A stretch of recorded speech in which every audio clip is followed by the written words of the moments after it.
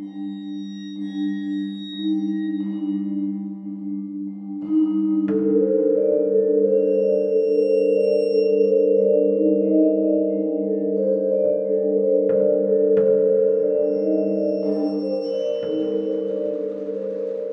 hello, and welcome to Al Dente Rigamortis.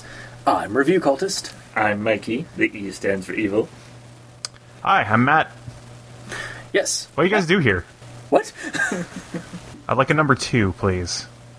God damn it.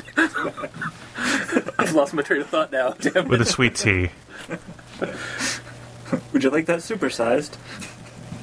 Oh, yes, please. And now I reveal my true identity, Morgan Spurlock. What? Oh, is that the guy who did the Super Size Me documentary? Okay. That's that guy. Sorry. He also Add the did a last bunch of other verse. documentaries that were the same thing. Yeah. All right. And we're here to discuss those internet stories, most creepy and most pasta. And this is our 3rd year anniversary episode. Oh. And we decided to do Ronald McDonald House. You decided to do garbage instead of something interesting. Well, to be fair, you're the one that did suggest this one to us, Matt. It's already Yeah, I just didn't realize it was going to be your 3rd anniversary episode. Well, yeah. We will have or Dr. Leviathan wasn't able to make this recording. However, we will have a recording of his response to this story at some point in the episode, and I will do like a... And now for Dr. Leviathan's recording. Beep. All right. You could honestly probably just post in like an entire Lewis Black sketch, and it'll probably be the same. Yeah. So, yeah, we're doing Ronald McDonald House by D. Kingsbury on creepypasta.wiki is what I caught on when I looked it up. I actually didn't get the name, so you're further ahead of it than I am. But you're doing the rundown. Okay, yeah, there we go. Yeah, D. Kingsbury. He has no profile page on... No, yeah. yeah. Basically, the only thing that he's really like known for on this, like I just looked through like the source of it, and he was the first. His first thing on this Wikipedia site was that he posted this. So as far as I know, he's the author, but I mean, he might have just copied and pasted it somewhere. So he also is he's also the sole uploader and editor of darkronald.jpg. And that's the image that accompanies this story, right? Yes. Which is another trope for this story. Great. We'll get into that when we do actual like thoughts and whatnot. Yeah. after So the you want rundown. me to just like start hitting this? Yep. Just go right into it. All right. So first off, I'm just going to start by reading the first line of this story, and then reading the first line of another story. Okay. All right. So let's see. I'm sure you've heard of the Ronald McDonald House charity. They provide housing for families of sick kids when they're in the hospital. Seems pretty innocent, right? Well, there's another side of the charity. There's another type of Ronald McDonald House that not many people know about. Some of you may know that Disney Corporation is responsible for at least one real live ghost town. Disney built the Treasure Island Resort in Baker's Bay in the Bahamas. It didn't start as a ghost town. Disney's cruise ships actually end up at the resort to relax in luxury. It's a fact. Look it up. Wow.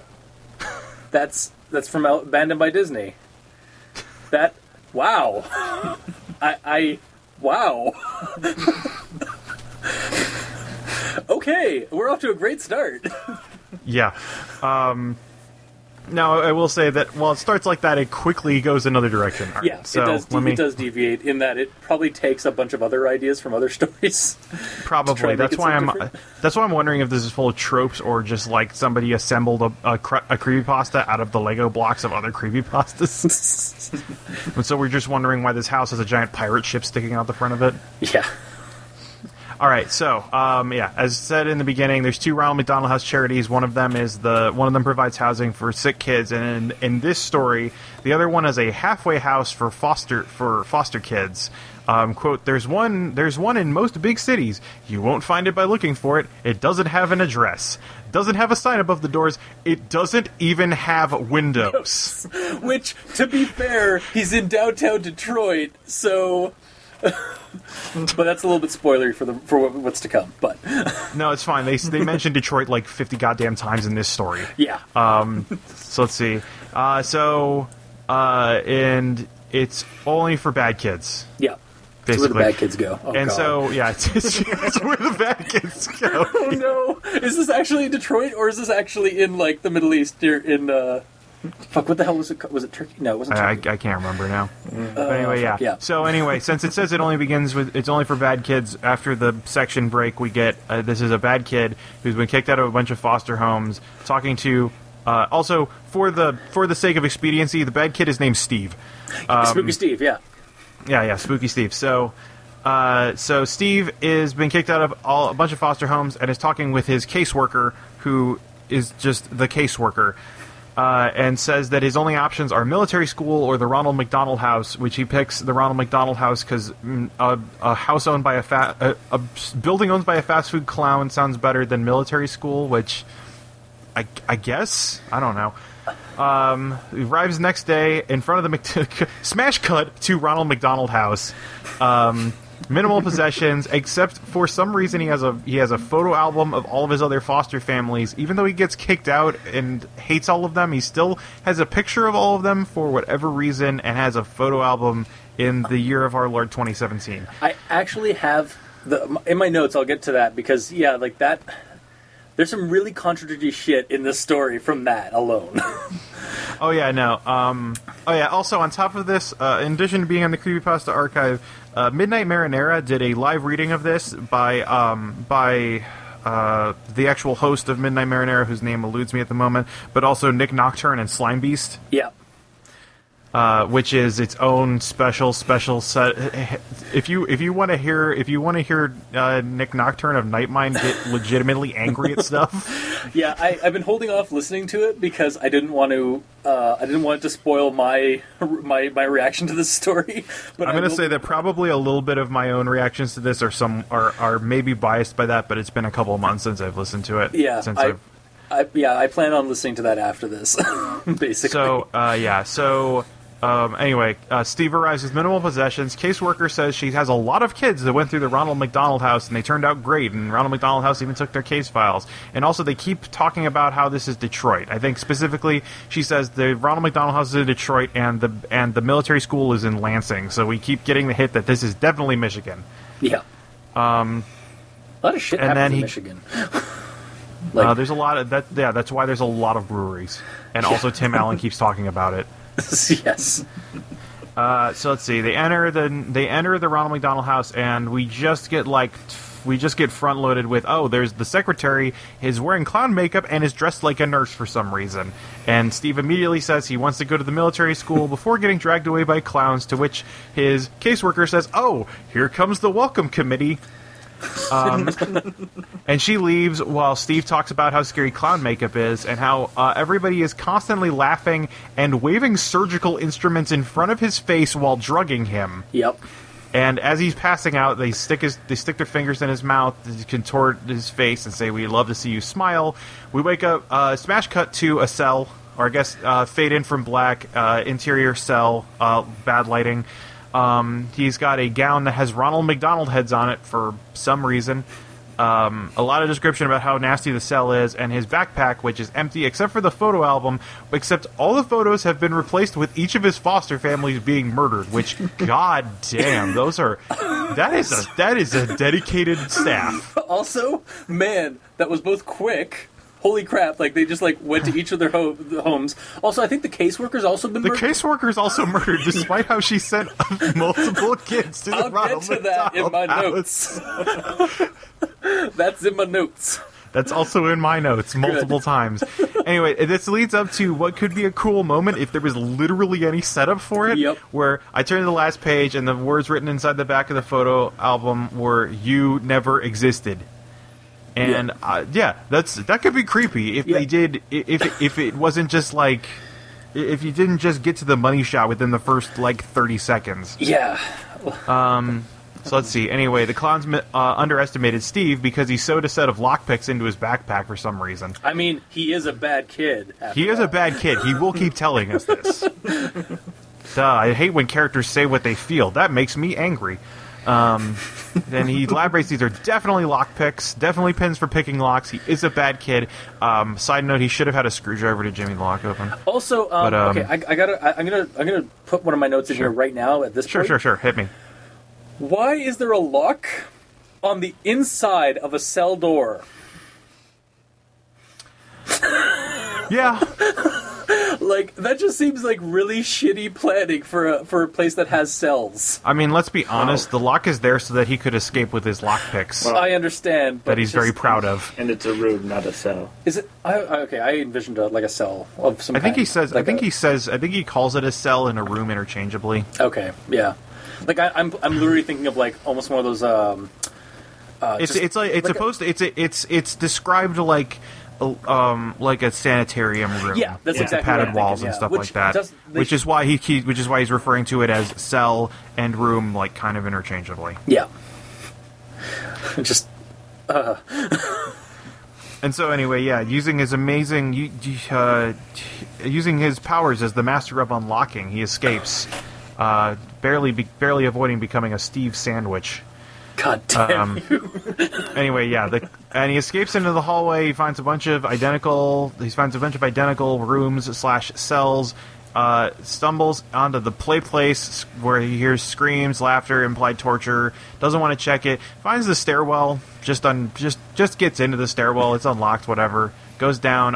The stairwell is. You will be happy to know the stairwell is rusty. Yeah. They do not take any. I mean, I don't know, Detroit. They don't take any effort to maintain this building. Also, sorry to anybody in Detroit, but yeah, we're just gonna stereotype the hell out of you. Yeah.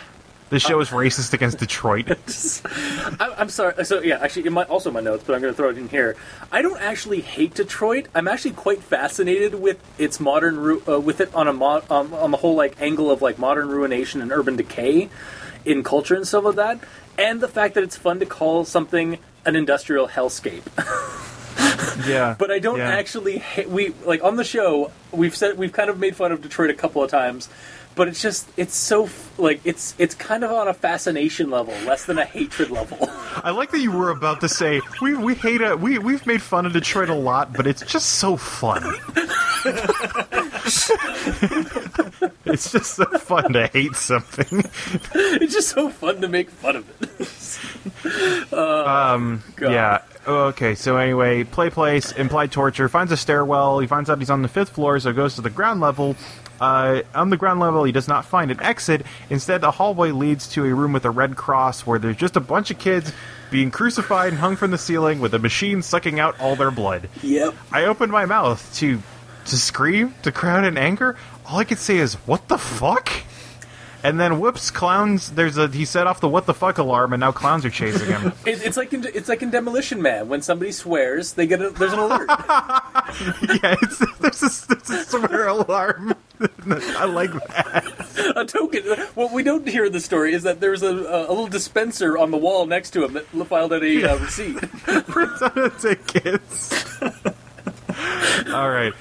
So, whoops, there's clowns. There's a chase. He goes to the basement. He outruns the clowns. There's some interesting descriptive imagery in there that's kind of undercut by this story just going a million miles an hour. And just, he's being chased. He's being chased. He's running through the basement. The basement is old. There's a bunch of bodies in it for some reason. He gets to the end. There's a ladder. He climbs up the ladder and hits the ceiling, and then keeps hitting the ceiling, and the ceiling's actually a manhole cover. Okay. And one of the clowns cuts him, and then he pushes the cover over the manhole, and Yep. There we go. Solved. Well, he jumps onto it, right? So that'll keep him from getting out. He lies down on it and then leaves. And then this is where the story takes a turn that I don't understand what's happening. Is that it's a desolate street, it's ruined, it's abandoned. Okay, that's fair, it's Detroit. And then he hits on this newspaper that says July 13th, 1992. Okay. And I looked this up. Oh. I can't find anything significant about this date except that a famous Belgian swimmer was born. Well, thank God for that. I think like an Olympic swimmer from Belgium was born on this date. I don't understand why this date. I don't. Anyway, and then it's like, did he go... And then there's this, and then it comes to this question, which we brought up at the beginning of the episode. Like, did he go back in time? Because he goes to the McDonald's. He finds a McDonald's and says, "Oh, but it's a McDonald's from the '80s." But then also it's unlocked, it's abandoned, and there's just. And then this is the part that. There's just a laptop. Yep. There's just. Yep. I noticed. What he must do.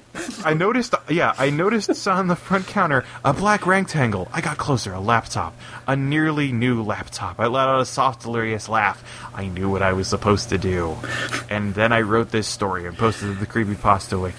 Wow. And also, here's Ronald McDonald. Yeah, while the statue of Ronald McDonald on the bench next to me was looking over my shoulder. And he takes it out of the restaurant and writes on the bench, and then we get his like fucking Instagram picture of the Ronald McDonald statue. Yep. Hashtag no filters. Oh boy. So hit me with your guys' stuff. Okay. I guess I'll go first with my thoughts on this. So I start off with a quote. There's one in most big cities. You won't find it by looking for it. It doesn't have an address. It doesn't have signs above the door. It doesn't even have windows. No, the only way you'll find it is if you're taken there. Wait. But how does the person taking you there find it if you can't find it yourself? Ow. That was my first reaction to that. GPS. You just punch it in. Yeah. You know, in this vein, this is tangential. Yeah. But I will say, there is this. I had a friend in from Ohio a couple years back, and we went to the Lincoln Park Zoo in Chicago. Yeah. And it was it was around dinner time, so I just looked up on Google Maps on my phone, like what are some good restaurants around, because I haven't been in the Lincoln Park area a lot. And so I found this one place that was like 5 stars, and I'm like, all right, sure, let's go. And like I punched it in. The directions took me to. And I'm reminded of this just because the directions took me to this like giant like black slab of a building that had so we went. They had some obvious doors on the front, so we went in, and the doors led to a dark hallway that was lit only by occasional red lights. And then the end were some like elevator like doors that opened automatically when we got to them, and then it opened up into a cocktail lounge. And this woman came up to us and asked which party we were with, and saying like, "Oh, do you guys have any tables open?" And her response was, "Oh, sorry, our reservation list is 3 months." Wow. And yeah, that place is closed now. I can't remember why, but it was too fancy for this world. I guess, I don't know. It was fucking jumping, and I'm pretty sure there had to be an Eyes Wide Shut sex club in the back. Oh fuck! But it was. Yeah, sorry. It was. I wish I could remember the name of the place now. It was so fucking bizarre. But that's just this interaction just reminded me of going to that place. That's really interesting, because my next thing is also something that this story brought up, something from my childhood that like in terms of like the whole building itself and shit. So start off with like another quote. I've been in and out of foster families and group homes here in Detroit since I was a kid. So this kid is in Detroit. Are we sure this isn't just an isolated instance in that urban hellscape? That was my reaction to that, to that part of the story.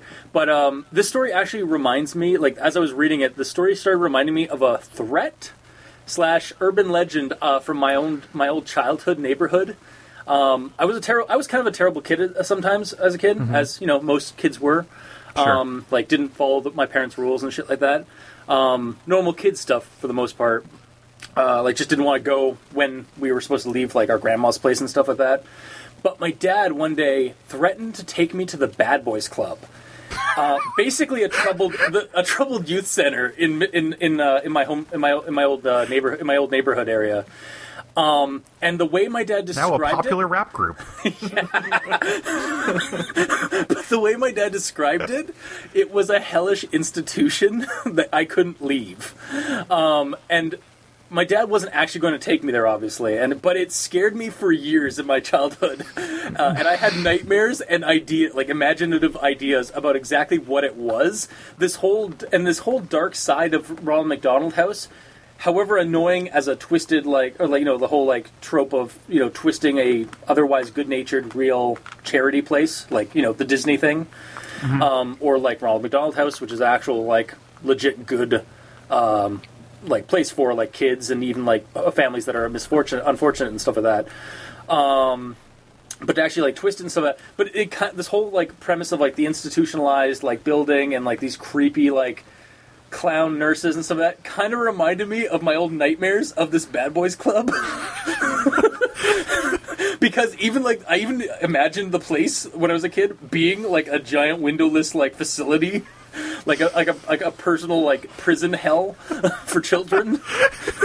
Nice. So I was reading this story. I was like, oh shit, this is dredging up some really freaky childhood nightmares.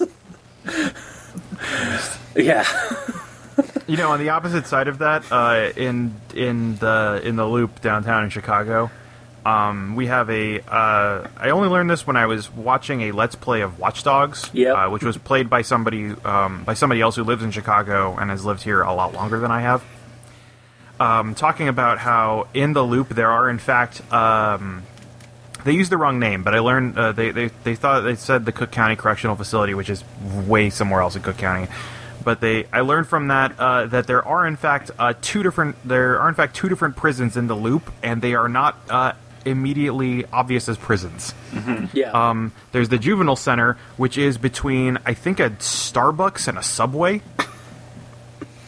So kind of, oh my god! So it is kind of like this, with that, just a building among all the other ones. Yeah, it's all part of the same building. In fact, it just the only reason I knew what it was because I looked up the address, and the address of the building is stamped in huge letters, or it's in huge letters in frosted glass above the door. Yeah, and I'm like, wow, okay, I never knew what that was. And then the other place is the Metropolitan Correctional Facility or something. I might be getting the name wrong. And it's this weird triangular, it's like a triangular high-rise building. And the only thing that gives you the only thing that makes it obvious that it's a prison is that the windows are very, very small.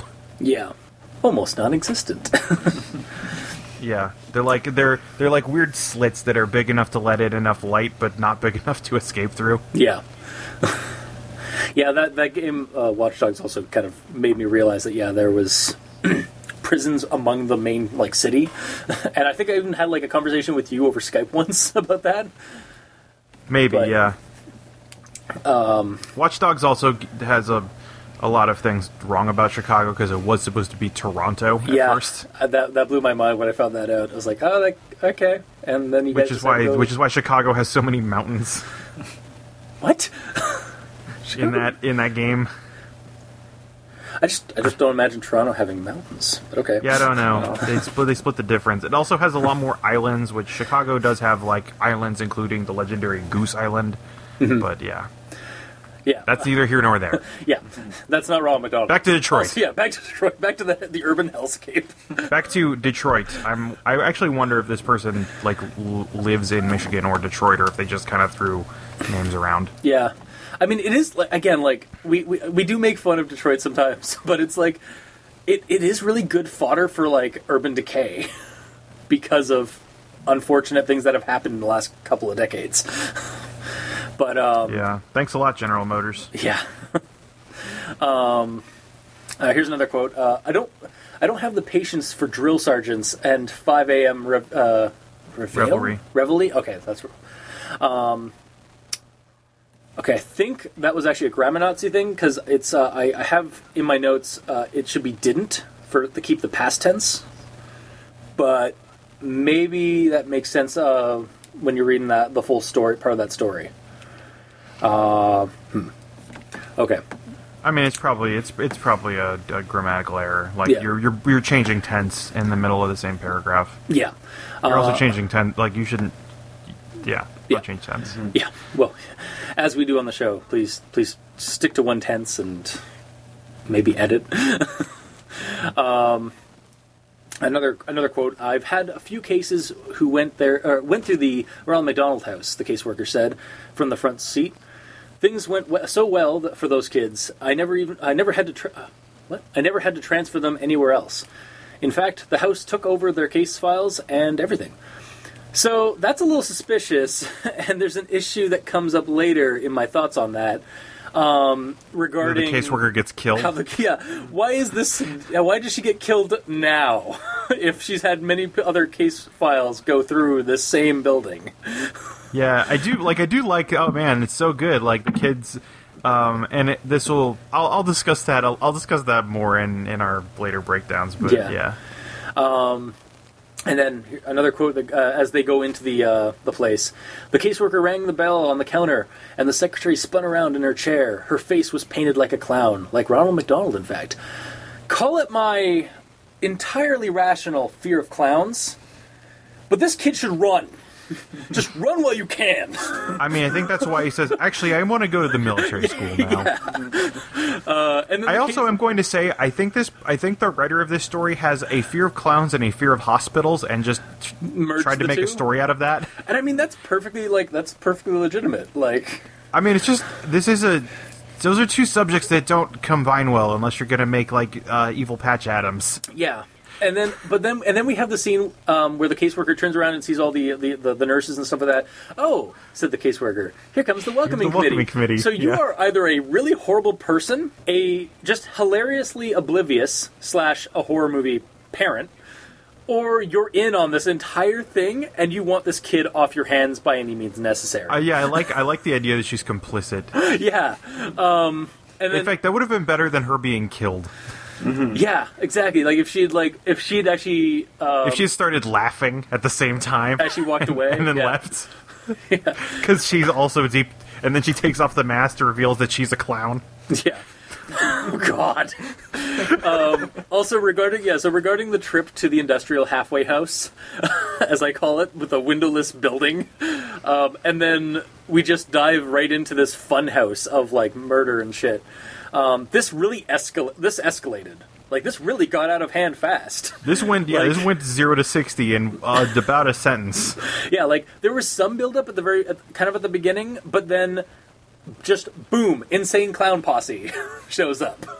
And just it grabs the kid and throws him into this weird, and it just starts drugging him. And then he's in a cell. And then he's in that staircase. And then he's in this weird, fucked up medical room where kids are being siphoned for their blood, and then he's running past. Yeah, it just keeps going. Like it does. There's no like transitionary sequences to help slow down the pace of the story to make these like horror. No, it's just a million miles an hour the entire time. We're just getting like all the highlights basically. Why have a hamburger when you can have steak? Yeah. Actually, this reminds me. There's a Let's Play I saw of Super Mario Brothers 2 that was co-commentated by the Retsupre guys. I don't know if you watch that channel. This guy I think is what's his name? I gotta hold on. I have it written down somewhere. Sure. But he's his whole thing is that he cuts out any time that he's not commentating, so that his videos are just non-stop commentary. Oh, God. Let me see. What do we got? It is Corn Shack. That's his name, right? Corn Shack. And it's just like he cuts out any time he's not talking, but the thing is, like, his commentary isn't always like isn't even that interesting. It's like he's going through World War II with the whales, and like he takes like a minute to point out how one of these whales has its eye in a slightly different place than the other whales. Okay. Anyway, yeah, that's what this story is. It's just like cut the fat. We just need what makes horror boring? Tense building. Yeah. Let's just do a supercut of Friday the 13th where all the kids just get stabbed to death, and we get to the machete fight in 5 minutes. Let's just have a montage of death. And that's basically Friday the 13th. It sounds like something somebody would like take the Friday the 13th movie and just make a YouTube like clip show of all the death sequences. Yeah, that said, like the story wouldn't be helped by like pacing, but pacing is definitely one of its problems. Yeah. And then moving on to another quote here. I tried to sit up, my body ached, and the moment I sat up, my body ached, and the moment I sat upright, my vision started spinning. Wonder what they drugged me with. I think it's I wondered what they drugged me with. Just another bit of grammar Nazism. And then, so at the beginning of the story, the kid describes himself as a bad kid and going through all these foster families. But it doesn't add up really with his photo album and the fact that he wishes it had worked out, but with those other families. Like, maybe I'm missing something with, like, foster life. No, you're not missing anything. The author the author did not tell us why Steve was a bad kid. Yeah. It's just Steve is a bad kid. Steve got kicked out of foster families. Steve likes his foster families, but he gets kicked out of them because he's a bad kid. Yeah, there's nothing else in there. It's just it's this. Yeah, there's just sorry, yeah, and because he's like says that and then says the other thing, it's kind of getting mixed signals as to why exactly he's a bad kid, yet he wants. He's a bad kid, but deeply he wants to be loved. He's a bad kid with a heart of gold, is what I kind of got with him, and basically that's what that was my response to the next thing, where he's talking about the pins using for the pin locks. It's like, I told you, I'm a bad kid, and then my response to it was basically a bad kid with a heart of gold. Yeah. And then I basically go on. The next thing part of that is my. I like also that he has an emergency set of lockpicks sewn into his backpack. Yeah, which I feel like this is like. Oh man, this is why I'm glad I didn't get into writing when I was in high school, because I feel like this is something that this person actually did, like the writer actually did, and is wrote this story just to show that off. Because this was an idea. I had an idea in high school that the best home security would be to remove one section of the wall, put a knife in among the studs. And then if somebody broke in, I would scream, punch through the wall, and pull out a knife. I mean, that would. That's the art of war. The best weapon is the one you never have to use. Nice. Yeah, that would definitely stop. Like that would definitely break tension. I would think. Either by you breaking your fist on the wall, or I'm gonna have a photo to let me know where the knife is. Yeah, or you from the angle of the guy who's breaking in, just have this guy just break through his wall screaming, and then grab out a knife and was like, "Oh fuck this, I'm out, I'm gone. This guy's insane." Yeah. Yeah, it's that kind of childlike kind of naivete of. What you would do is when you're writing a story, what I'd do for this part is I'd do this super complex thing. Yeah. Also, regarding the when we go to the, I guess, is it called the playroom? The play place. The play place with the crucified children. The crucified children are in a room that just has a red cross. Right, play place is never explored. You just hear screams. Yeah, right. Okay. So yeah, the one with the kids who are crucified. So I don't know why, but the kids dangling from crucifixes while hanging from the ceiling and having their blood drained. The whole crucifix part kind of muddles the horror of this scene. It's not silly, or it's not that it's really silly. It's just there's so much there. It's kind of adding too much clutter to an otherwise creepy sequence. It's kind of distracting to have. Yeah, it's not enough that the kids are being killed, or their blood is being taken, or they've been crucified. It's all three of these things. Yeah, that's the approach we call more is more.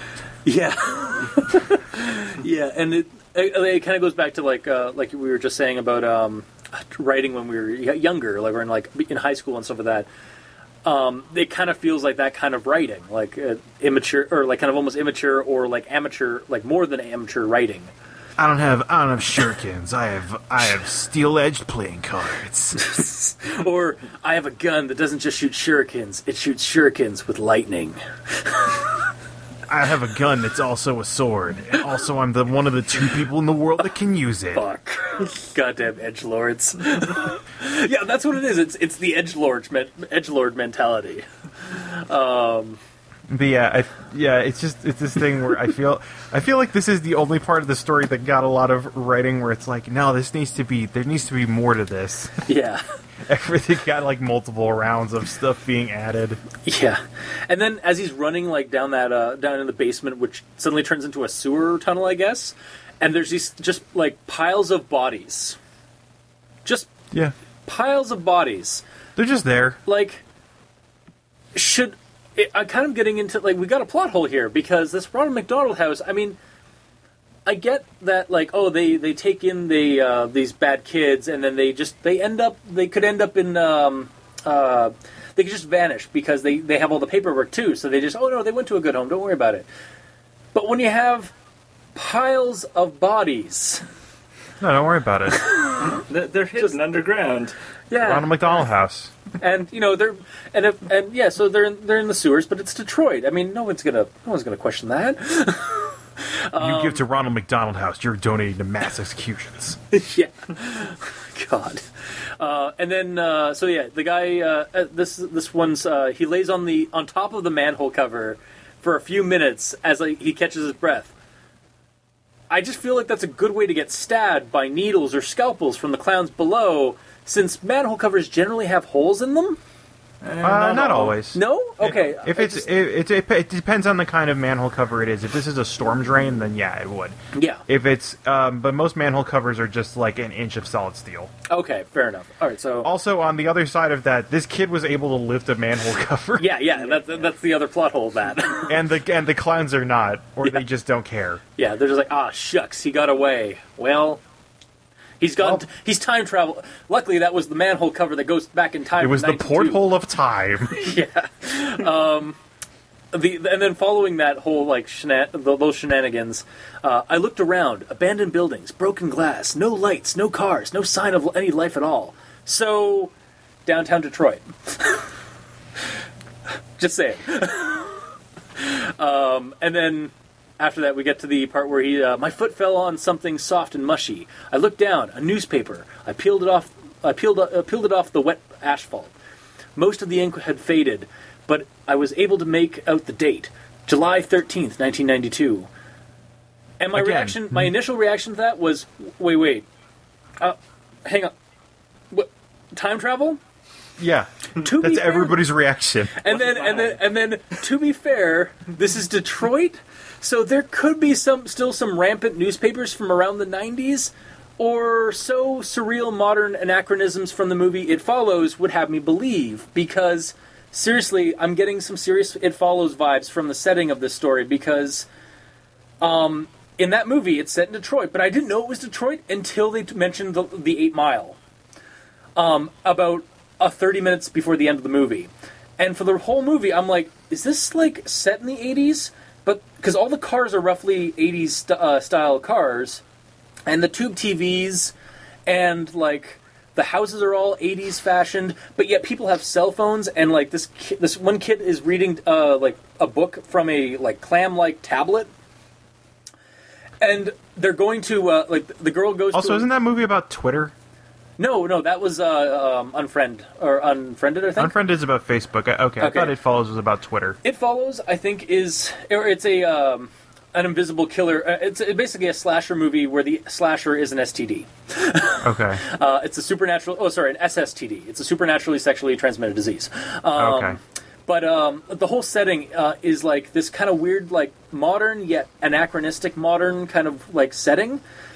Because everything is analog, very little in the movie itself is digital, but there are devices that are digital in the movie that pop up, and it has you questioning if this is supposed to be like an 80s like kind of tribute movie, and then you realize, oh no, this isn't an 80s anachronism, this is just Detroit. And so I can't help but get some like weird feelings for that, like from between the setting of this story and It Follows. And maybe there's some inspiration, or is that just how Detroit is? Is it just some weird ruined time capsule? Yeah, I don't. I mean, I don't think it's. I think saying that is a bit a bit far, but I've never actually been to Detroit. I don't know. I know they're trying to put a RoboCop statue in there. I've driven through it, or I've driven down the highway to get to Gen Con, and it's pretty like ramshackle and kind of run down a little bit, and like it's definitely, like I say, like I call it an industrial hellscape for a reason, because there's a lot of factory work and stuff, like old factories and stuff that are like pumping out fumes into the sky. Sure, but like from on the highway anyway. So like that's my point of view of it anyway. But yeah, I've never actually been in downtown, into Detroit core itself, so I don't know if that's actually the case all over the city. It's just what media has kind of had me to believe. Sure. And then we go on to my last part of my thoughts. So we have this quote at the very end. I noticed something from the front of the corner, on the front counter, a black rectangle. I got closer, a laptop. Nearly nude laptop. I let out a soft, delirious laugh. Basically what you meant, like what you described earlier. So, and then it gets down to is like, because I've been noticing out of the corner of my eye, Ronald is trying to look over my shoulder. He's laughing now. All I can do is join him. I'm just, what? And that's how the story ends. And I'm just, I mean, this is kind of a surreal ending, but the breakneck pacing throughout the entire story leaves me more confused than really intrigued. Yeah. Like, I just don't know what to make of it. Like, there's some really interesting, creepy ideas in this story, but they are so just skimmed over or he hit fast forward. This reminds me a lot of the best thing I could think of is Silent Hill Revelation 3D. That both of these things are just like, it's a haunted house. Yeah. Where their idea of horror is like, look, here's a scary thing, here's a scary thing, here's a scary thing. Yeah, no, that's exactly what it is. Like, here's a spooky scene. Oh, here's another spooky scene. Oh, here's another. Basically, and it does feel like you're just walking through a haunted house or like one of those like attractions that are like just kind of give you false horror, because it's all just displaying over the top creepiness. Yeah, maybe this was his pitch for the haunted hayride, was the Ronald McDonald house attraction. Yeah. But yeah, that's basically my notes on the story, because it's weird. Sure. It's trippy and it's weird, but it's not in a good way. So, like, also, how many pastas can you identify in this, or like how many tropes does this incorporate? Because I was able to pick out like 3. Really, the big one that is coming to mind is Abandoned by Disney, Corruptus, in terms of like using, like, basically taking a real life, organization and basically saying there's a dark side to it, which I'm sure has been done in other stories, not just that one. Yeah, you got Suicide, you got Squidward Suicide Mouse. Yeah, basically any of the Lost episodes that like treat it as like, oh, the Disney company wanted to do something dark, and then they had to basically get rid of the footage, or they hid the footage from people, but it got leaked. That kind of stuff.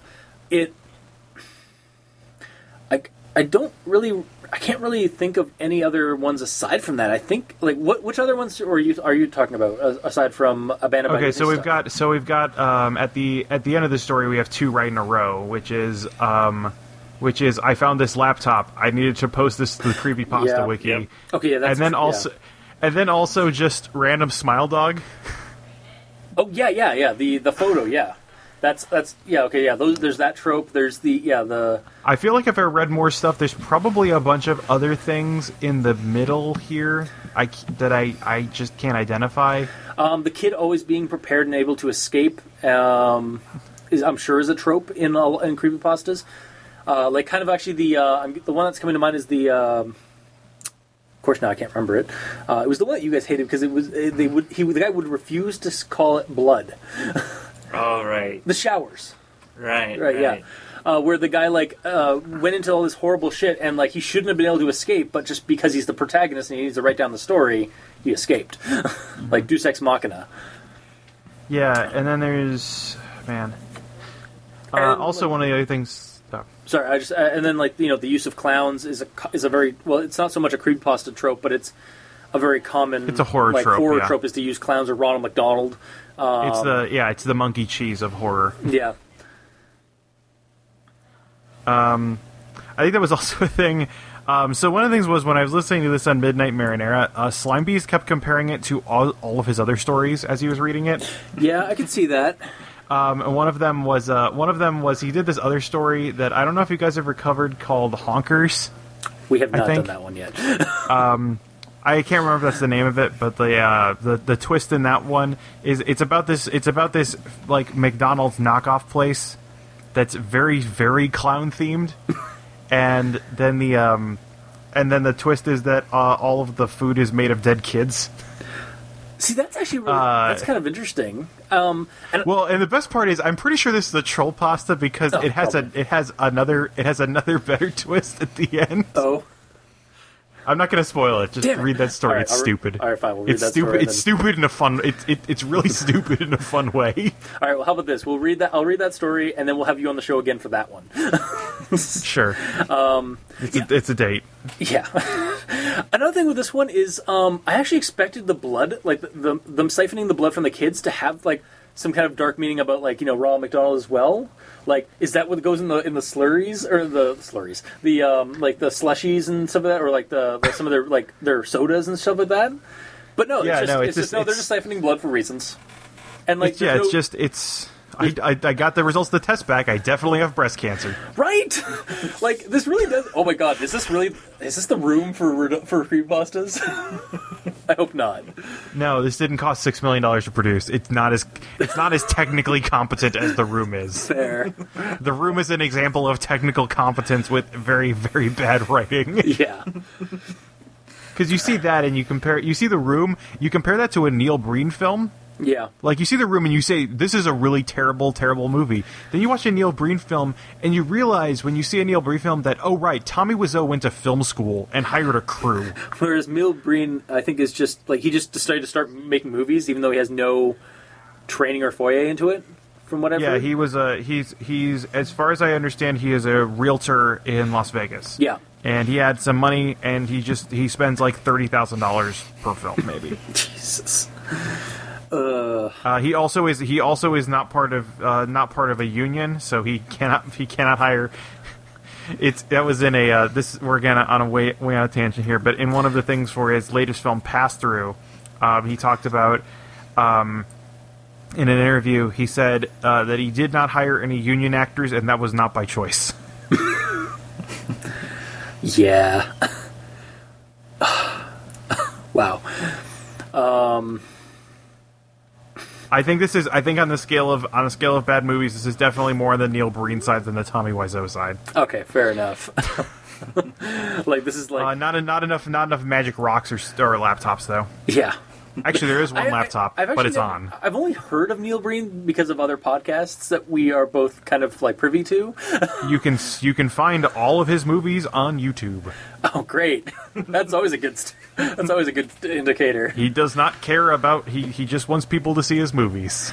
All right. Well, I mean, so he does it. You can also order them from his website in a very, very convoluted fashion, and he will autograph them for you.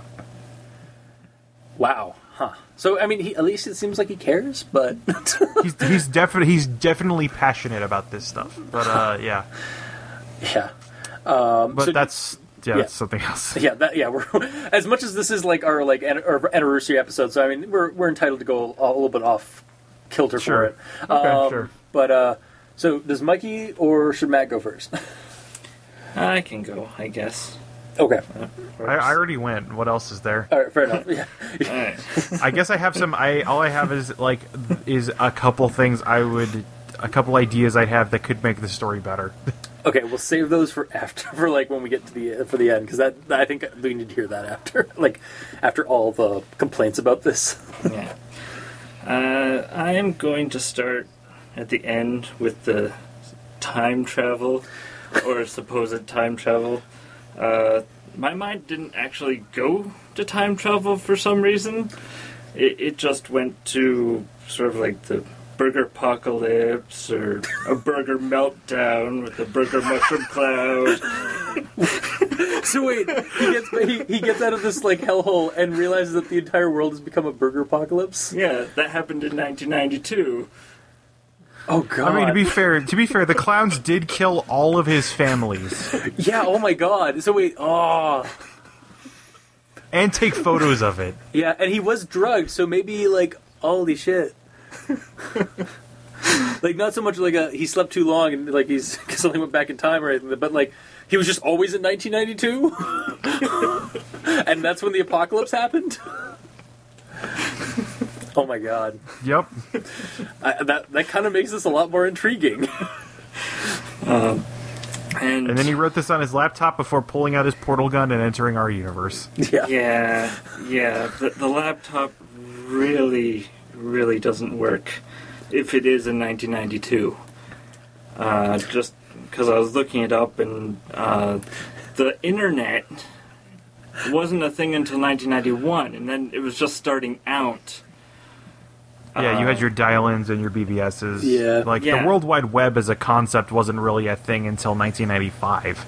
Well, or it wasn't popular then. Well, until about then. 95 is when Windows 95 came out and Internet Explorer. So yeah, that's where the internet sort of took off, and the issue with this new laptop in 1992. In order to have internet, it'd have to be Unix box. You're other actually things applying logic to this. So, Mikey, one other thing I'll point out, other things that did not exist in 1992. Wikipedia. Wikis as a concept. The Creepypasta Wiki. Yeah. Creepypastas. Yeah. 4chan. X. Yeah, at that point it was like Polybius, like urban legend stuff. Like not even... Yeah. It's like to try and like make this like, oh no, this is like... happened in 1992. Like, yeah, it just doesn't work. It's easier to just kind of like go with like, oh, he time traveled. I think it hits on this thing though, where like all of us hit this newspaper that says 1992, and we're just like, and we all took our own interpretation of like, why does it say 1992? Yeah, because it's never. It doesn't. He finds it, and then he walks over to a dilapidated, ruined 80s style McDonald's. And that's it. And like that's the 92 is never otherwise explained. It's also not significant. No, I know. It's nothing just... happened. Nothing happened on that day. You know what? I gotta actually wonder if it's kind of a joke that because I almost wonder if the author himself was born on July 13th, 1992. Like that's highly possible. And it's just a personalized in-joke in the story. Also, this is the thing that was pointed out in Midnight Marinera. Okay. But it's like, all right, we're gonna say that this story takes place in the year of our Lord 2017. Yeah. And this is a bad kid who would be living with his parents. How does he know what an 80s styled McDonald's looks like? Right? I just... Ow. Ow. Yep. Also, the McDonald's despite being abandoned, does still have power and Wi-Fi. Yep, Wi-Fi. Wi-Fi, I looked that up. It didn't even become a thing until 1997. And even then, like most restaurants wouldn't have Wi-Fi. I don't think that really became popular in restaurants till like the mid to late 2000s, right? Well, yeah, it's easily into the millennium. Yeah. For me, I just feel like that was more of a maybe 5 or 6 years down, 5 or 6 years ago, to this date. Yeah. So it just makes no fucking sense. Yeah. I guess that also gives the impression this is a 90s kid writing about, or not a 90s kid, but a kid born in the 90s writing about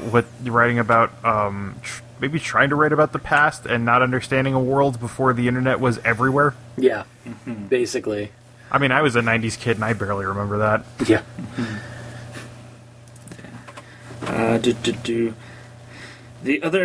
Another note I have is the cell phone. When he gets to the right, he did have a cell phone. He says, "Oh yeah, they took everything except my bag with the album, and they took his cell phone." And I'm thinking, okay, you got a foster kid who has the money to have a cell phone. Who is he calling? Yeah. His casework. Yeah. Yeah, like also like that whole thing. I mean, it like, could be it also could be a prepaid phone or whatever. Yeah. You can buy those. You can buy those at the dollar store. Yeah. Yeah. Like for real, you can buy those at the dollar store. But yeah, and then another plot hole that is like they take everything except for his bag. That's what I was thinking. Like, you'd think, why wouldn't they just take the entire bag, and if the album was so important, put it in another bag that they just happen to have, or leave the album? I was actually just thinking that it's like, I mean, again, he needs the bag because he has his pins there, and that's how he's going to get escape. Yeah, not like surprise the somebody who gives him food or something like that, and then pushes out, and then we have a that would take having somebody show up to the room would take time. Yeah, we don't have time. We don't have time for any of that. Yeah, like it would otherwise like they should have just left him with the album if they were going to like change out all the photos with these like murder photos, which also like man he must have been out a while with those drugs. Yeah. They're just the world's fastest murderers and photographers. Yeah. And also they got all those photos developed. I know. They're using Polaroids because 80s and 90s. Oh shit. Yeah. And when it got to the and end... also all those families were home at the time. Yeah. When it got to the end of the album, where it says "You never existed," I was like, "Man, did this creepypasta just break the fourth wall?" What? Because he never existed, and it's a creepypasta about fiction. someone who never existed. Yeah. Okay, so like the whole fictional thing, yeah. I think you're going a little too deeper than I would on the story, but also I for some reason like because the last series of photos are of the person like taking photos as they're getting closer and closer to murdering the caseworker. I kind of just had the sudden thing in my head where it's like the photos like a screen like a in the same vein as like in the X-Files intro where it's like where it's like a screenshot of them like going through a room. Fuck. It has nothing to do with the story or like anything. It's just something that just kept popped in my mind because fuck it, it's funny. Another issue I had was when he goes to basement 3, because he goes down 3 levels to get to this basement after being on the main floor. And then he goes into a sewer-like tunnel that ends up being the sewer because of the manhole. And I was just like, well, why didn't you just say it was the sewer? Because why does it go directly into the sewer? Yeah. Well, that's where they're hiding the bodies, you see. Yeah. And just letting all that industrial sewage clean up the work. All right. And now, something that made this more interesting. Oh. Going into this, knowing that it would be really, really bad, I put on my alien goggles. What? That's right. From a perception of believing that... Oh, okay, not actual goggles. No, okay, no. okay. Oh, you asshole! You goddamn asshole! Are we seriously doing the sleep paralysis versus aliens thing? Okay, continue. Just aliens in general, because like the clowns are aliens. Like just taking that perspective. So basically, they're mind controlling the caseworker. That's why she's so oblivious. That's why she's oblivious. And then the reason she's killed is because the mind control wears off. It can only be used so much, or else the brain goes kaplooey, you know? Okay. Okay, yeah, it's like Code Geass. Yeah. They only have limited uses of the Geass before it wears out. God damn. But the Geass does last indefinitely. So wait, you're telling me that this is a sequel? This is in fact a sequel to Killer Clowns from Outer Space. The Rise of Ronald McDonald. Well, not that far, because there's so much Other shit. other stuff in Killer Clowns from Outer Space, and this, that it's its own separate entity. Okay. Like the But it's in that Yeah, there's no genre disease that turns in your that nose genre. red. yeah. So it's in that genre of, space clowns. Yeah. And then if you take the blood, they clearly need the blood of innocence to do something, which is probably to power their spaceship. So human children blood is fuel for the clown aliens spacecraft, which is a giant windowless building in disguise. Okay. I have an explanation for that. Okay. It's actually has the camouflage stuff like the Doctor Who TARDIS. So Okay, it's got the chameleon. It's got the chameleon device. Yeah. So what we have at the beginning with the windowless building actually becomes the McDonald's at the end.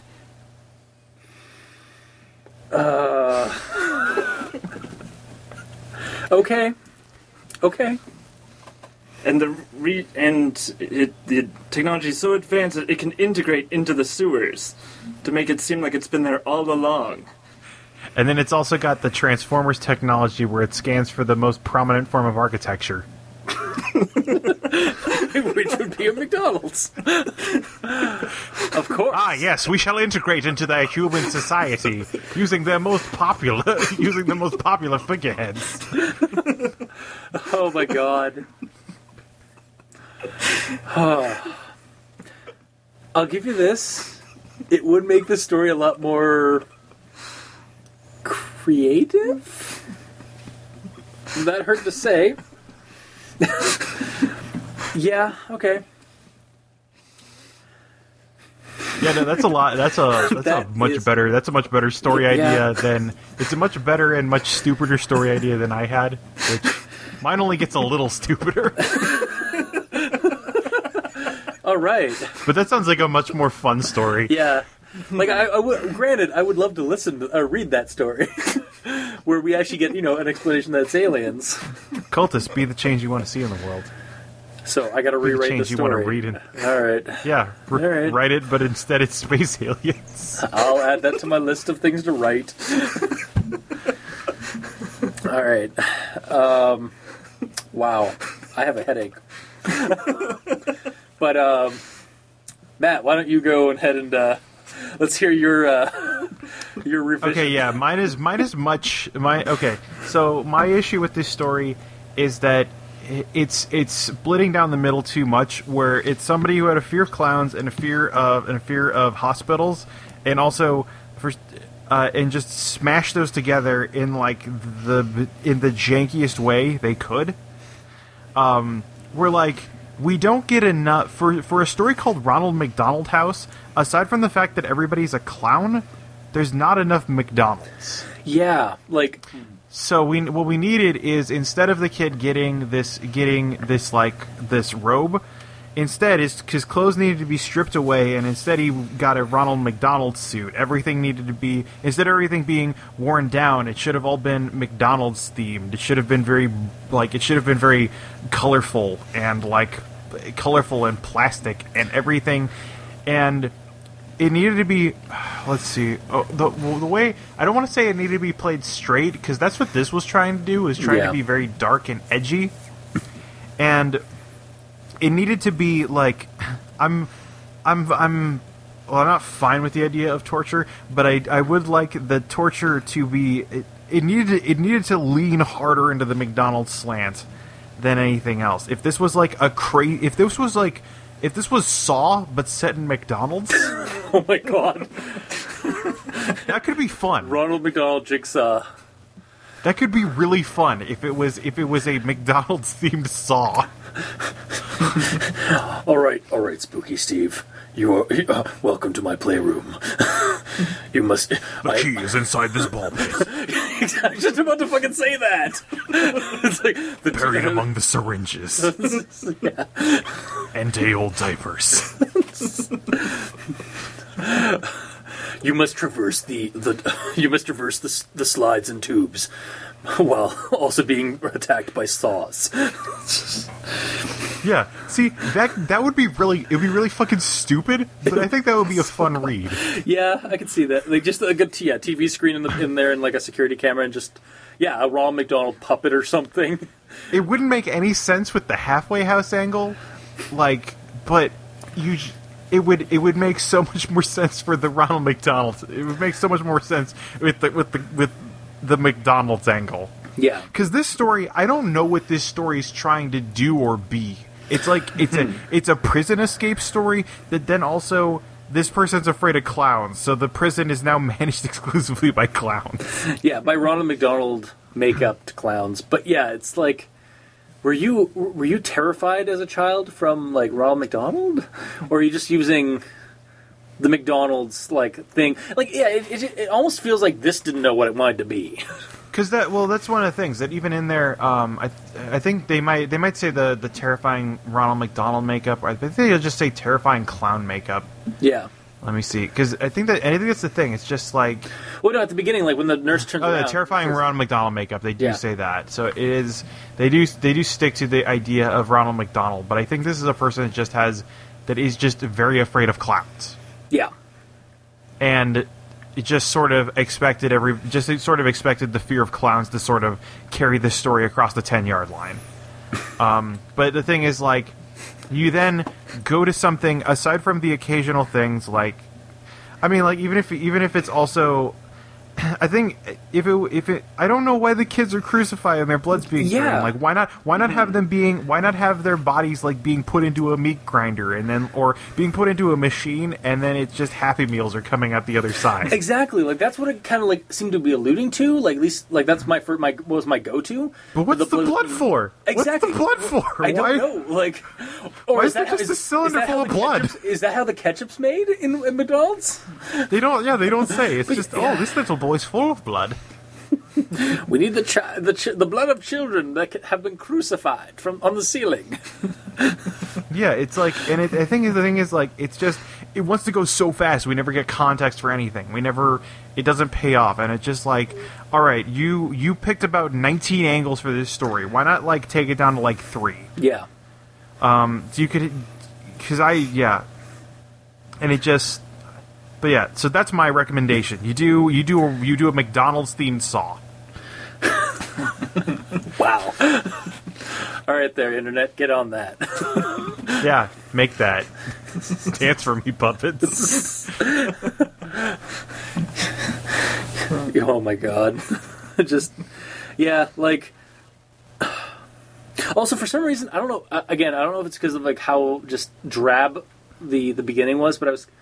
When they go into the lobby of this place, I kind of got a weird Terry Gilliam kind of vibe off of it, like almost like Brazil. I'm not familiar with that. He's a British director, filmmaker. Wasn't he did like the Brothers Grimm. He did. Okay. Brazil, like I said, or like what the hell is it called? Time Bandits. Time Bandits. That's what it was. Where there's like this drabness to it. But then there's just some kooky clowning, like almost kind of like circusy kind of like elaboration, and it's usually really like twisted and dark as well.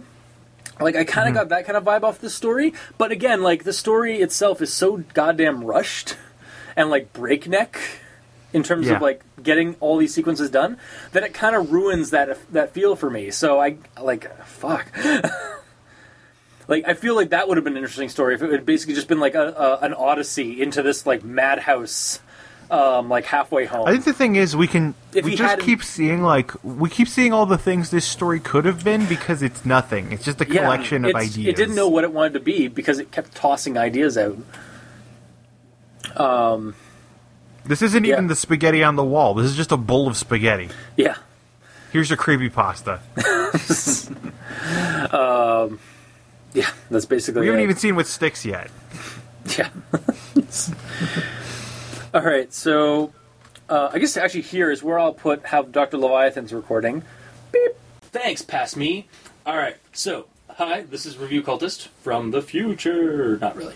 And I'm here with Dr. Leviathan to get his thoughts on Ronald McDonald House. So take it away. Well, okay. I actually don't. I didn't really hate it either. I mean, it's flawed. Yeah. It's flawed all over the place. But honestly, it's there's a big glaring plot hole. So they once nameless protagonist, Bad Kid. We call him Spooky Steve. I'm just gonna call him Bad Kid. Okay, Bad Kid works. So just to screw with everyone who's listening to all of this. It's like, what? Yeah. So Bad Kid, when he wakes up in the whatchamacallit, the cell. Yeah. And he starts flipping through his photo album and he sees the pictures of everyone dead. They've killed his caseworker. Yeah. But his caseworker Mm-hmm. has had kids go through the Ronald McDonald house. And it all worked fine. So, I mean... It's quite a glaring continuity error. Or Unless- the pictures are just faked. Yeah, they're doctored or something. Yeah, actually, we didn't touch on that, actually. We just, kind of accused it of being this is a really serious continuity error. So, well, because you have that information of the other kids, I like the idea that those those photographs are faked. Just because, that's how they break you. Yeah. They tell you basically that you don't exist anymore, and then they break you. And because my belief about the way this type of Ronald McDonald house works is that they're trying to take the troubled kids and basically reprogram them through an extreme measure. Okay, yeah. I like that. See, that makes sense, to a degree. It keeps the spirit of the Ronald McDonald house and the charity function of them. It keeps that alive. Yeah. While taking it to this really dark place. So your thought process on that is that the whole the kids the horror that the kid sees of the entire place is No. Okay. But the horror that he sees is real because with every case or with every way you would go, there's always failures. There's always unreachables. Yeah. And those ones get crucified on a ceiling. Well, whatever. That one, I was See, now, I would have... Okay, that one kind of ruins yeah. what I want. But I think that would have been, basically, if you took that out and just had, the torturous reprogramming. Mm-hmm. And I like the idea, actually, of, oh, yeah, you don't exist anymore. And, using that as kind of, a stepping stone to resetting them to zero... and then... Being able to mold them into whatever they want. Exactly, mold them into a productive, happy member of society. Yeah. Because what kind of gets me with this, with what's obviously not, or what is heavily implied with this, is that it's a house of horrors. Yeah. Because, mine isn't the... What I think would be cool was not what was intended. Yeah, but this was intended to be a house of horrors. However, they don't give you any real rhyme or reason, so as the reader, you have to come up with your own thing. Exactly. Yeah. Where the fuck are these nurses, these clown nurses and whatnot, coming from? Yeah. Also, when the caseworker shows up in the lobby and she turns around and it's a creepy Ronald McDonald nurse and it's you're not seeing anything wrong with this, really? Yeah. I mean, horror movie parent, basically. I could let that slide, honestly. Okay. It's, don't get me wrong, there's something wrong with that, yeah. But you know what? Hey, it's, I don't know. So there's that, and, it's, how is this fitting into the world? How, why are they collecting blood?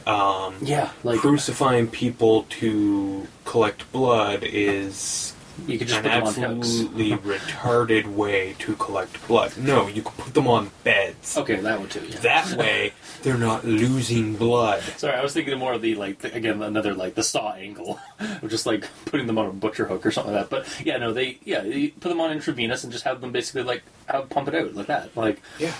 Hell, I worked for what's that vampire movie where they start basically farming humans? Blade. Oh yeah, Blade. Yeah, Blade does that. Yeah, yeah, exactly. Blade's a lot of them have done it. Yeah, a lot of the vampire movies do that. Where or TV shows. I'm pretty sure that was one plan in a season of Buffy or something. Probably. But yeah, it's and why do they need the blood? And it's okay that we don't get that information because he's not there for that information. He's there to get out. Yeah.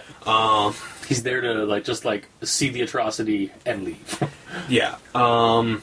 The ending is hurry up offense. Yeah. It's just breakneck speed. Okay, if I'd been taken to a Ronald McDonald House of Horrors like this kid has, and I had just really by the skin of my teeth escaped. Yeah. They were chasing him. He has a wound. Yeah.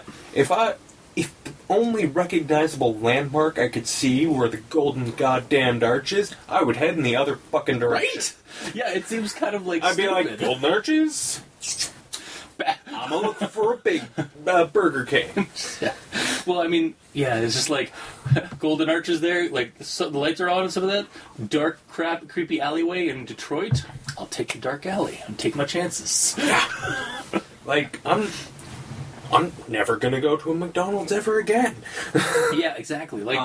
And the laptop sitting on the counter and knowing exactly what he must do with an internet connection. Yeah. Okay, who set that up? Who left the laptop with apparently some sort of, non-standard fucking... At a derelict 80s style McDonald's. Yeah, who set that up? Was it the Ronald McDonald house? Do they want their secret out? That seems unlikely. It's the Ronald on the bench. Was it another... was it another escapee? Seems unlikely. Yeah, I know, and the newspaper. That's just random day, random time. But we did the random 1992 or something like that. I don't have a start date for this story, so I don't know if he went back in time, forward, if he was trapped for a long time. And there's no context to it because actually Matt looked it up, did researched up. Nothing happens on that day except an athlete was born. So the only thing I brought up also. What I think that might just be an in-joke that the author was born on that date. Then keep it out of your story. Exactly. It serves no reason to be there aside from so are we time traveling now? But you know what would explain the laptop and everything else and fit with my story? Okay, it's a kid who got reprogrammed but started to remember. And left, and left the laptop there. I'd been watching, I don't know, maybe got a job at a Ronald McDonald house and, saw that he was escaping. I don't know. It could have worked. It could have worked with that. Yeah, if he got in the or if he got in the laptop and there was a chat and he got some anonymous character who's been watching him the whole time or something hacked into their security system or whatever. We then suddenly get into the weird underside of the Ronald McDonald house a little bit more in depth, a little bit more interestingly. We get answers to some of the questions that are brought up. Yeah. That could have been a really, really good way for it to have gone. But really, the ending is rushed. We're talking about how this ending could work with ideas that were never in the forefront of the author's mind. So really, all it does is this got my mind churning, and I wrote I kind of headcanoned my own really good version of this story, and it fucking rocks. Honestly, I prefer yours to Mikey's. I bet. Guess what it was? Aliens. Yeah. Killer Clowns from Outer Space. kind of angle. Which, giant windowless building, I can kind of see it, but at the same time, that's way too silly. But it's Mikey. But at the same time, so is this premise. If you look at it, a little closely, it's fucked up.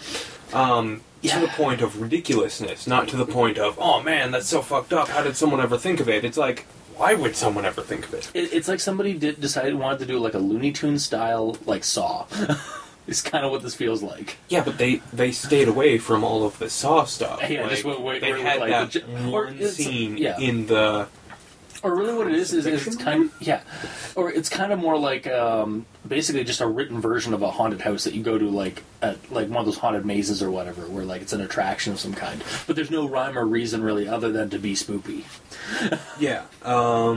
So I genuinely feel like this is a decent first draft. I don't care if it's a 8th draft. Yeah. This feels like a good first draft just because there are bones here for a better story than what was written. And, like, if someone were to, well, like I did, go back well after it was written and be like, oh man, if the author had have done that, and, you know, like, expanded on things here, and cut out some things here, and, like, did some stuff just to make it a better story. Like, I think, like, honestly, like, the pacing in this is just breakneck. Like, skimmed over, like, you... Oh, God, like, yeah. It's basically he wakes up, we get he's highlights. so damn woozy from the drugs that he throws up in the corner, but he manages to make a getaway. Yeah. Like, when he was running from the clowns, I was like, dude, are the clowns drugged too? Because you're drugged as fuck. Yeah. Like, you shouldn't be able to recover that easily. Yeah, like, it's just, yeah. Yeah, it's like I said, like it's just kind of breakneck. Like we're getting highlights. We don't get any of the when the sequential stuff happens, like between the good parts, basically, or between the creepy parts. Yeah, they're basically just rushed. Now, another thing I think that would have helped this, and honestly, either you, Matt, or Mikey, probably came up with something like that, or mentioned something like this as well, because it's pretty obvious, but that means I kind of have to say it in case no one did. What would have been better is have him fucking groggy from the drugging, and, you know, not think about the fact that, oh, I've got the pins in my bag, and have him be there for a while, experience the horror for a little bit, kind of immerse us into the shit situation that he is in, and then, like, you know, a week or even just a couple of days later, you know, once they've stopped drugging the absolute piss out of him, he remembers he has the pins. He's like, oh, fuck yeah. And then he, you know, bides his time, waits for the right opportunity, watches for, you know, patterns in, you know, the clown's behavior. Kind of like how we had, like, when he was, like, at the door and he heard, like, the footsteps go by and then keep going, and then he started tinkering with the lock again. Yeah. But, like, again, that's, like, basically, I think that was, like, really cut down to a 2-sentence thing. Basically, what happened was he got really fucking lucky. Yeah. Like... Especially on his, like, first, like, well, assumingly first day there. Exactly. So it's just kind of... I mean, who knows how long they had him out for, but I'd assume not too long, because he'd also, you know... Well, then again... Everything about his experience, it's the first day. Yeah. Like, first fucking hour. He flipped through a photo album. Yeah, basically, yeah.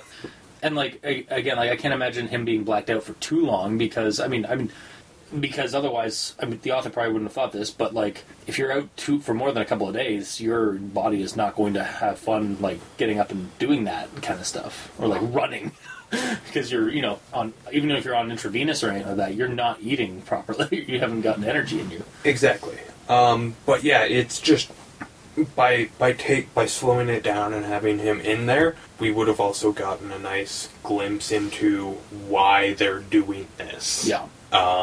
You know, like, fuck, even just seeing why they paint their faces and, you know, have the wigs. Yeah, like... Are they wigs? When he doesn't... Yeah, exactly. Like, when he doesn't go into that one room, like, you just hear screaming, like, he could have, like, creaked open and seen, like, them working on some kid to, like, give them the clown makeup or, like, reprogram him. And then, boom, we've got our explanation for what's going on here.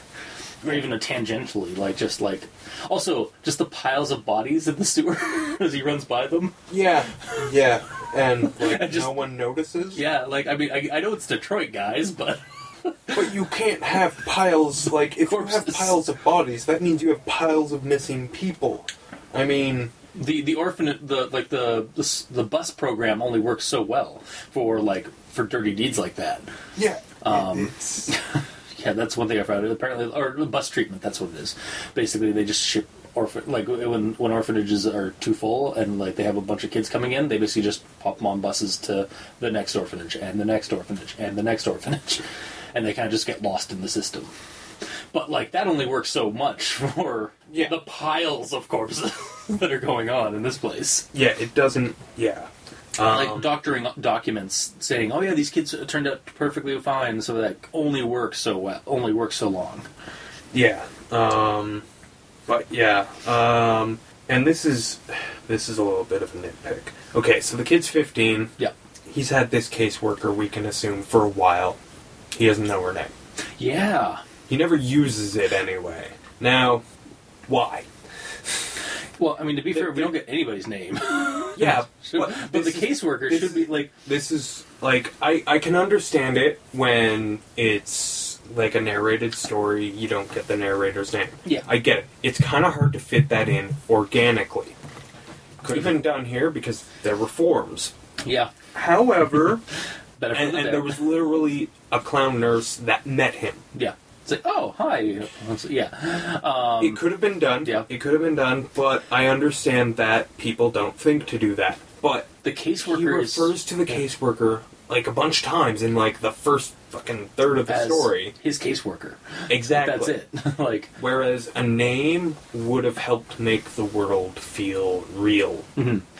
Even when he's looking at the album and he's looking at all the family photos being murdered, and then they take more time with photos of getting going into her house and murdering her, and there's a little bit more of a connection between her and the kid. But bad kid, yeah. But so there should be some kind of you should know her on by name basis by now. Exactly. And it would have been. If there had been a connection that was established throughout the story, even just enough to, give us her fucking name, maybe that scene where he's flipping through the photo album would have held more weight. Mm. But it really didn't. Yeah. Honestly, and the fact that, we basically are... Okay, well, I inferred from the story that he doesn't really give a shit about his former foster families. Despite the fact that he wishes it turned out well. Yeah, but if he... I suppose that's I guess that's eventually you start having regrets about not having something work out, especially when you're in a shittier situation. Yeah, but I mean, when you're, why do you have these pictures? Well, that's exactly what. And if you you liked it there, why did you fuck it up? Yeah, honestly, that's because I'm the bad kid. Honestly, that was my my comment to it. Is this kid is calling himself a bad kid and says that he screws up all the time and always has to switch families and stuff like that. But why does he have mementos of his former families and wishes that it had turned out better with those? Exactly. Now, are you just a natural fuck up? With a good multi-dimensional person or multifaceted person, that's acceptable. Yeah, but this story is too short and too one-dimensional. Yeah. We're not here about the kid. Honestly, the story at its root, we're not here about this kid's backstory. The backstory is really just there to serve so that the kid can vanish. Exactly. Or has plausible deniability when he does vanish, if that's the case. If he meets a bad end. The story is at its core is about the Ronald McDonald house from the hell. Yeah. That is in every city and can only be found if you're shown it. Well, anyway. And just because a building doesn't have a number doesn't mean it doesn't have an address. Yeah. Honestly, that was my thing because he's big difference. Yeah. Yeah. I mean, the writing itself, the structure's decent. Yeah. Like I say, the bones here, the bones here are adequate. Yeah. But they're bones, and that's the problem. Yeah, there's no meat. Yeah. Or, I mean, there's meat. There's concepts in this. So a lot of these scenes, I mean, except the crucifixion one I had a problem with because I felt like it was way too distracting. There's a lot in that. There's a lot. There's also a lot in that scene that's just this would be creepy but there's too much glut here to make it really, like, everything. Not only are these kids being, like, siphoned out of their blood and they're on the ceiling, they're also crucified in rows, like, Yeah. It's almost comical, and, like, it shouldn't be. Or it should be. Or it should be, but, yeah. But not in that manner. Exactly. Yeah, and, like, even, like, me and Matt and Mikey said, like, or have commented, like, there's some good creepy moments in this, there's some good moments in this story, but just the way they are kind of, like, laid out kind of ruins it. Yeah. And the fact that we don't get any real much explanation for anything. Exactly. Especially at the end. And that definitely hurts the story. Yeah. That newspaper did not need to be there. Like, that newspaper, again... The newspaper doesn't need to be there. We need to know why the fucking laptop is there, and we need to know why anyone would walk to the Golden Arches after escaping. Experience. Yeah. Like, if it had been something, like... and again, the story also does suffer from another common creepypasta trope, is the photo at the very bottom. Like, the photo that accompanies it. Oh, just for the have, like, you know, the Ronald McDonald statue on the bench. Yeah. I'm pretty sure that's the only reason that is in the story, is because of that photo. And I could be wrong, but... Yeah. It's just, yeah, I mean, it's got the fucking... Yeah. And I don't get the ending with Ronald is trying to look over my shoulder. He's laughing at. All I can do is join him. Yeah, like, okay, I don't so if you get just... Yeah, like, wait, so is the Ronald McDonald's, like, an actual person now? Like, he's not a statue? Right? And, like... again, it's the thing. You're it's trying the to hurry up ending. Yeah, the hurry up ending, and you're trying to create something, a creepy scenario that you're putting. It comes out of left field, or there's too much there. And like, all it does is bring more questions to why the fucking laptop's there. Yeah. Because, like, then you're getting the story out, so, okay, well, it wasn't the people behind the Ronald McDonald house that left the laptop there. It was because they wouldn't want their story out, but no one else knows about this shit, so... Yeah. Oh god, like, for the time travel thing, what if it's a past version of this kid who left the laptop there for future him? Couldn't be, it's a new laptop. That's true, yeah. The thing is, you know what? Those are problems with the story, like the whole laptop, internet, fucking just the internet connection that he somehow has to post this story. Yeah. Like, those are all problems, but they're smaller than the rest of the problems. That's true, yeah. Like, that's fact-checking problems. Yeah. Well, The rest of them are more or less, like, story construction problems. Yeah. Like, taking your time to write the story, or once you've written it, like, let it sit, go back to it. Yeah. And then, you know, see what you've got, and then see what you could do with it, and then do that. Yeah. Because otherwise you're just like, and again, it's okay to post it online to, like, see if you can get some some more criticism there and stuff like that, or good constructive criticism, or just be prepared for trolls. But also put something on the internet looking for constructive criticism. It does exist in some places. Yeah. I mean, look at us, right? But then, like, be prepared to go. You know, then take your pasta or your story and change it and re-upload it, kind of thing. Like, because. And I think this one has. I think a lot of creepypastas do end up, like, the authors and stuff like that do end up changing things, but sometimes they don't. Like, they just kind of leave it out there for the world, and just I'll change it maybe later.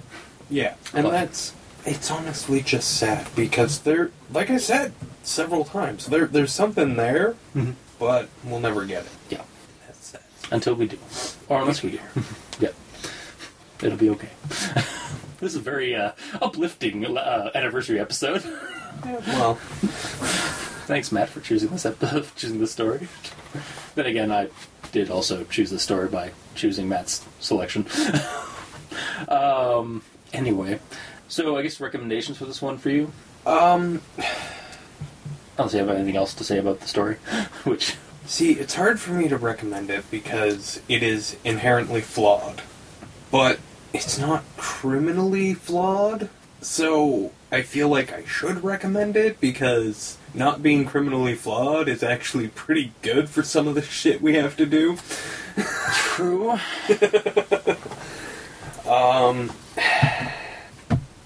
I can't really recommend it. If it gets, like... An update. Yeah, if it got rewritten, I could probably recommend that because the base structure of this is decent. Really, the problem is lack of substance. Yeah. Basically, yeah. So if you wrote this and you're listening to this, take it, rewrite it, add things. I mean, you've listened to it, you know what to do with it. I've basically handed it out to you. Yeah. I mean, don't do that, and I will pre-recommend it. One of these days, like, we're gonna get a story that somebody's like redone based off of our recommendations, or like, or what have you, and we'll have to redo it. Like, we'll have to do the show again, that episode, and I look forward to that. I hope it. I wish it happened regularly. All right. I think that's nothing else to say about Ronald McDonald House. No, not really. Can you believe we've been doing this for 3 years? I can. And with that, I'm going to send it back to Past Cultist. Alright. Hi, Mike. Hi, Matt. All right. So, that was the... Wow, that was a very insightful commentary. Yeah, I know. Man, brought tears to my eyes. I don't know why you said all that stuff about Mexicans, though. Yeah, I was kind of racist. So, I mean, you took my alien comment way too far. I know. Oh, wow, yeah.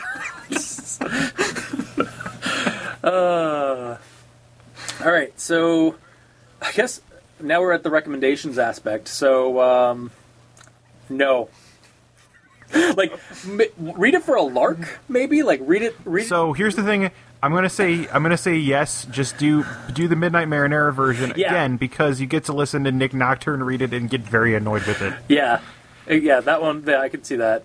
I'm probably gonna end up watching that one or listening to that one in the next couple of hours. The thing I will say is they riff basically every sentence on it. So this story took me about 20 minutes to read when I was taking notes. It takes them over 2 hours to read it. Damn. Because they read a sentence, then they riff on the sentence, and then they discuss everything the sentence reminds them of. Nice. And they swap between each person reading the sentence, basically. Wow. Nice. All right. And Mikey? Well, if you put on your alien goggles, it becomes much more enjoyable. But the biggest problem is the ending and the laptop and really not making sense. Yeah. Oh, you mean the last quarter of this story? Fourth act? The fourth act? Yeah. Yeah, actually, I did put this into Google Docs just to see what the page length. It's only like 8 pages long. But like that last 2 pages... Yeah. Also, wow, there's some people... I just went through the comments here. No. I just want to read one of these out. Sure, it's a long one. So first off, actually, there's a very short one. I don't think I'll ever let my parents give to this place charity. And then the reply is, what are you talking about? This is fiction. Oh, God. And then, okay, so the next one below that from September 17th, 2016 is, fuck this story, fuck the people who are loving it, pun intended, and fuck the author. Okay, maybe not the author and the lover of this story, but seriously, fuck this story. It's a non-coherent piece of shit that people need to reread to see how utterly stupid it is. Let's just start with the dumbest thing in this story, that there are way more stupid things in this story than just this. The caseworker said she's had more than a few cases through the Ronald McDonald House before. Thing is, she should have been killed. Yeah, exactly. Right. I'm not gonna... And then the other person, this is ridiculous and tried too hard. I don't understand what the newspaper meant. Time travel? Or why the laptop was there? Why would the tormentors, killers want them to write about their experiences? Oh yes, Ronald McDonald is evil, truly terrifying. I can practically feel his beady little clown eyes watching me. I'll be seeing that red and yellow striped outfits in my night ears for years to come, certainly. Fuck you. Damn. I don't know if that's a positive or a negative comment. I mean, this has certainly been a trip. Yeah, so, and yeah, most of the comments in this story, basically, it's like an echo chamber of bad. Yeah, I don't know. Listen to Midnight Marinero read it, because they have a lot of fun with it. Yeah. Much like we did. Yeah.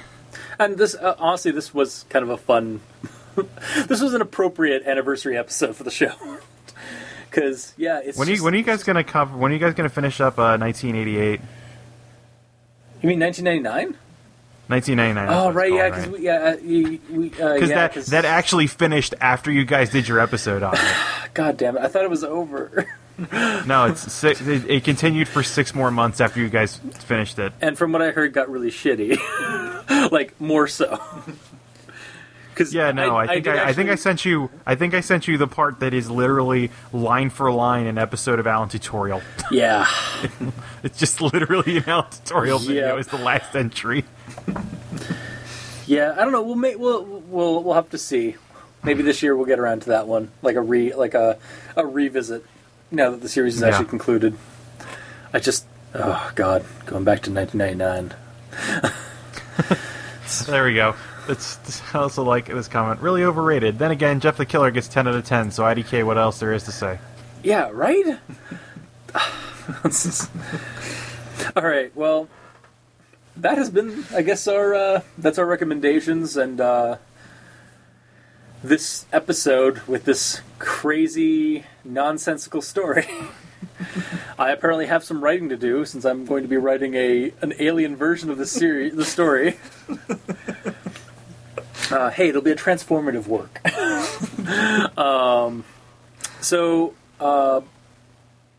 Yeah, if you like what you heard, if you didn't, leave us a comment in the comment section below where if this gets posted. You can also check us out on Kiwi6, Facebook, YouTube, Tumblr. We're on iTunes, so leave us a rating and review. Matt, would you like to plug anything for this one? Yeah, sure. I'll plug my podcast, The Drunk and the Ugly. It's an actual play podcast. We play a bunch of role-playing games. We've got like 30 systems, 600 episodes. Start with the one-offs. I don't think we have anything that's clown-themed, but we do have a lot of horror games. We've got a bunch of Cthulhu, Little Fears, that kind of stuff. So if you want to listen to kids getting tormented by monsters, we've got that. We got that B-roll. That's drunkandugly.com. You can also find it on iTunes. You can find it on the Google Play Store, wherever popular podcasts are distributed.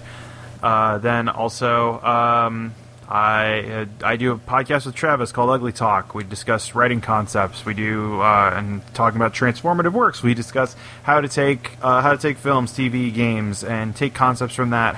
What they did right and how to apply that to your own writing. Every episode kind of hits a theme of something. And yeah, Cultist is on a couple episodes. Yep. So you can check those out. Mostly about discussing creepypastas and about discussing creepypasta-based video games. And then, I'm also on Twitch. You can twitch.tv/SpaceCow2455 or simply SpaceCow.rocks. I've been playing Dark Souls on there. Probably by the time this goes up, I'll be doing a race of Final Fantasy V with Charlie on there. For the Final Fantasy V 4-Job Fiesta, a Final Fantasy V challenge run for charity. Nice. So, yeah. So, you can check that out. We do do streams on Thursdays and whenever else. I stream a lot of Necrodancer because I'm a Necrodancer speedrunner. So, yeah. Okay. And yeah, you can also... do you guys actually do emails anymore? Like have an email that you get emails and stuff? Yeah. You can email us the drunkandtheugly@gmail.com. Same, the email that existed before the podcast. It predates the podcast. Nice. It may have actually been the reason we called our podcast that. The Drunk and the Ugly. Nice. Yeah. And you can also leave Al Dente Rigamortis emails at aldenterigamortis@gmail.com. That's ALDENTERIGAMORTIS@gmail.com. And you can leave us suggestions for other creepypastas you'd like us to discuss on the show. We will add them to our roster, and we will get to them eventually. Because I think we still have we usually have a nice. What's your guys' long backlog roster. like? Yeah. I think we got 10, 12 pastas. Nice. But we usually we get through them pretty quickly, and then it's either until we get another suggestion from somebody on the Tumblr site or the email or Twitter. I basically just go in and look up for stuff on creepypasta.wiki. So Yeah, you start trolling No Sleep. basically, on the yeah. wiki. Although I haven't done No Sleep in a while, but I've been the creepypasta.wiki. I basically just I want to do something that's themed. So let's find wedding-based ones, or Newfoundland-based ones, or I want something in the woods. How many Newfoundland-based creepypastas There is one, are there? and it's coming up, actually, folks. Here's a little bit of a teaser. In the first week of August or the second week of August, depending on how long it takes me to edit that one, there will be a Newfoundland one called the Fair Folk, because apparently Newfoundland has some fairy legends, or somebody in Newfoundland, or somebody who wanted to do a creepypasta about Newfoundland did something about creepy fairy folk. Nice. And yeah, so look to that one. But yeah, also you can check out the title cards for each episode of Al Dente on crazonstudios.tumblr.com, or on the YouTube channel Al Dente Rigor Mortis, which has basically the video versions of each episode.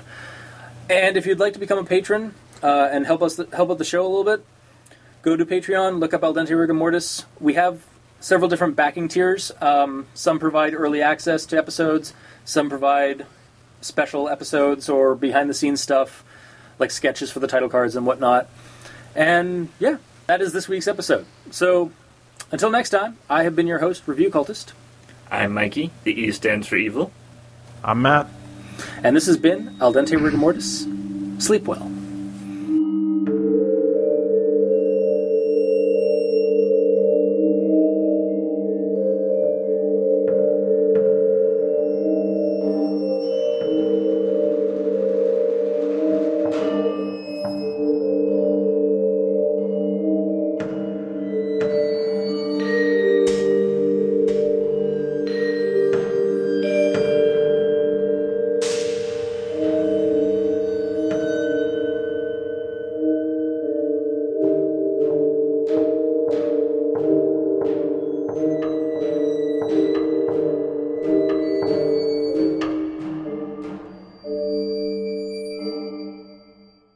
He's trolling the troll pasta. Pasta episode will resume in 3, 2, 1. Either this is a modern day and this is just Detroit, like a ruination time capsule. Time capsule. Wow. Or Freudian slip.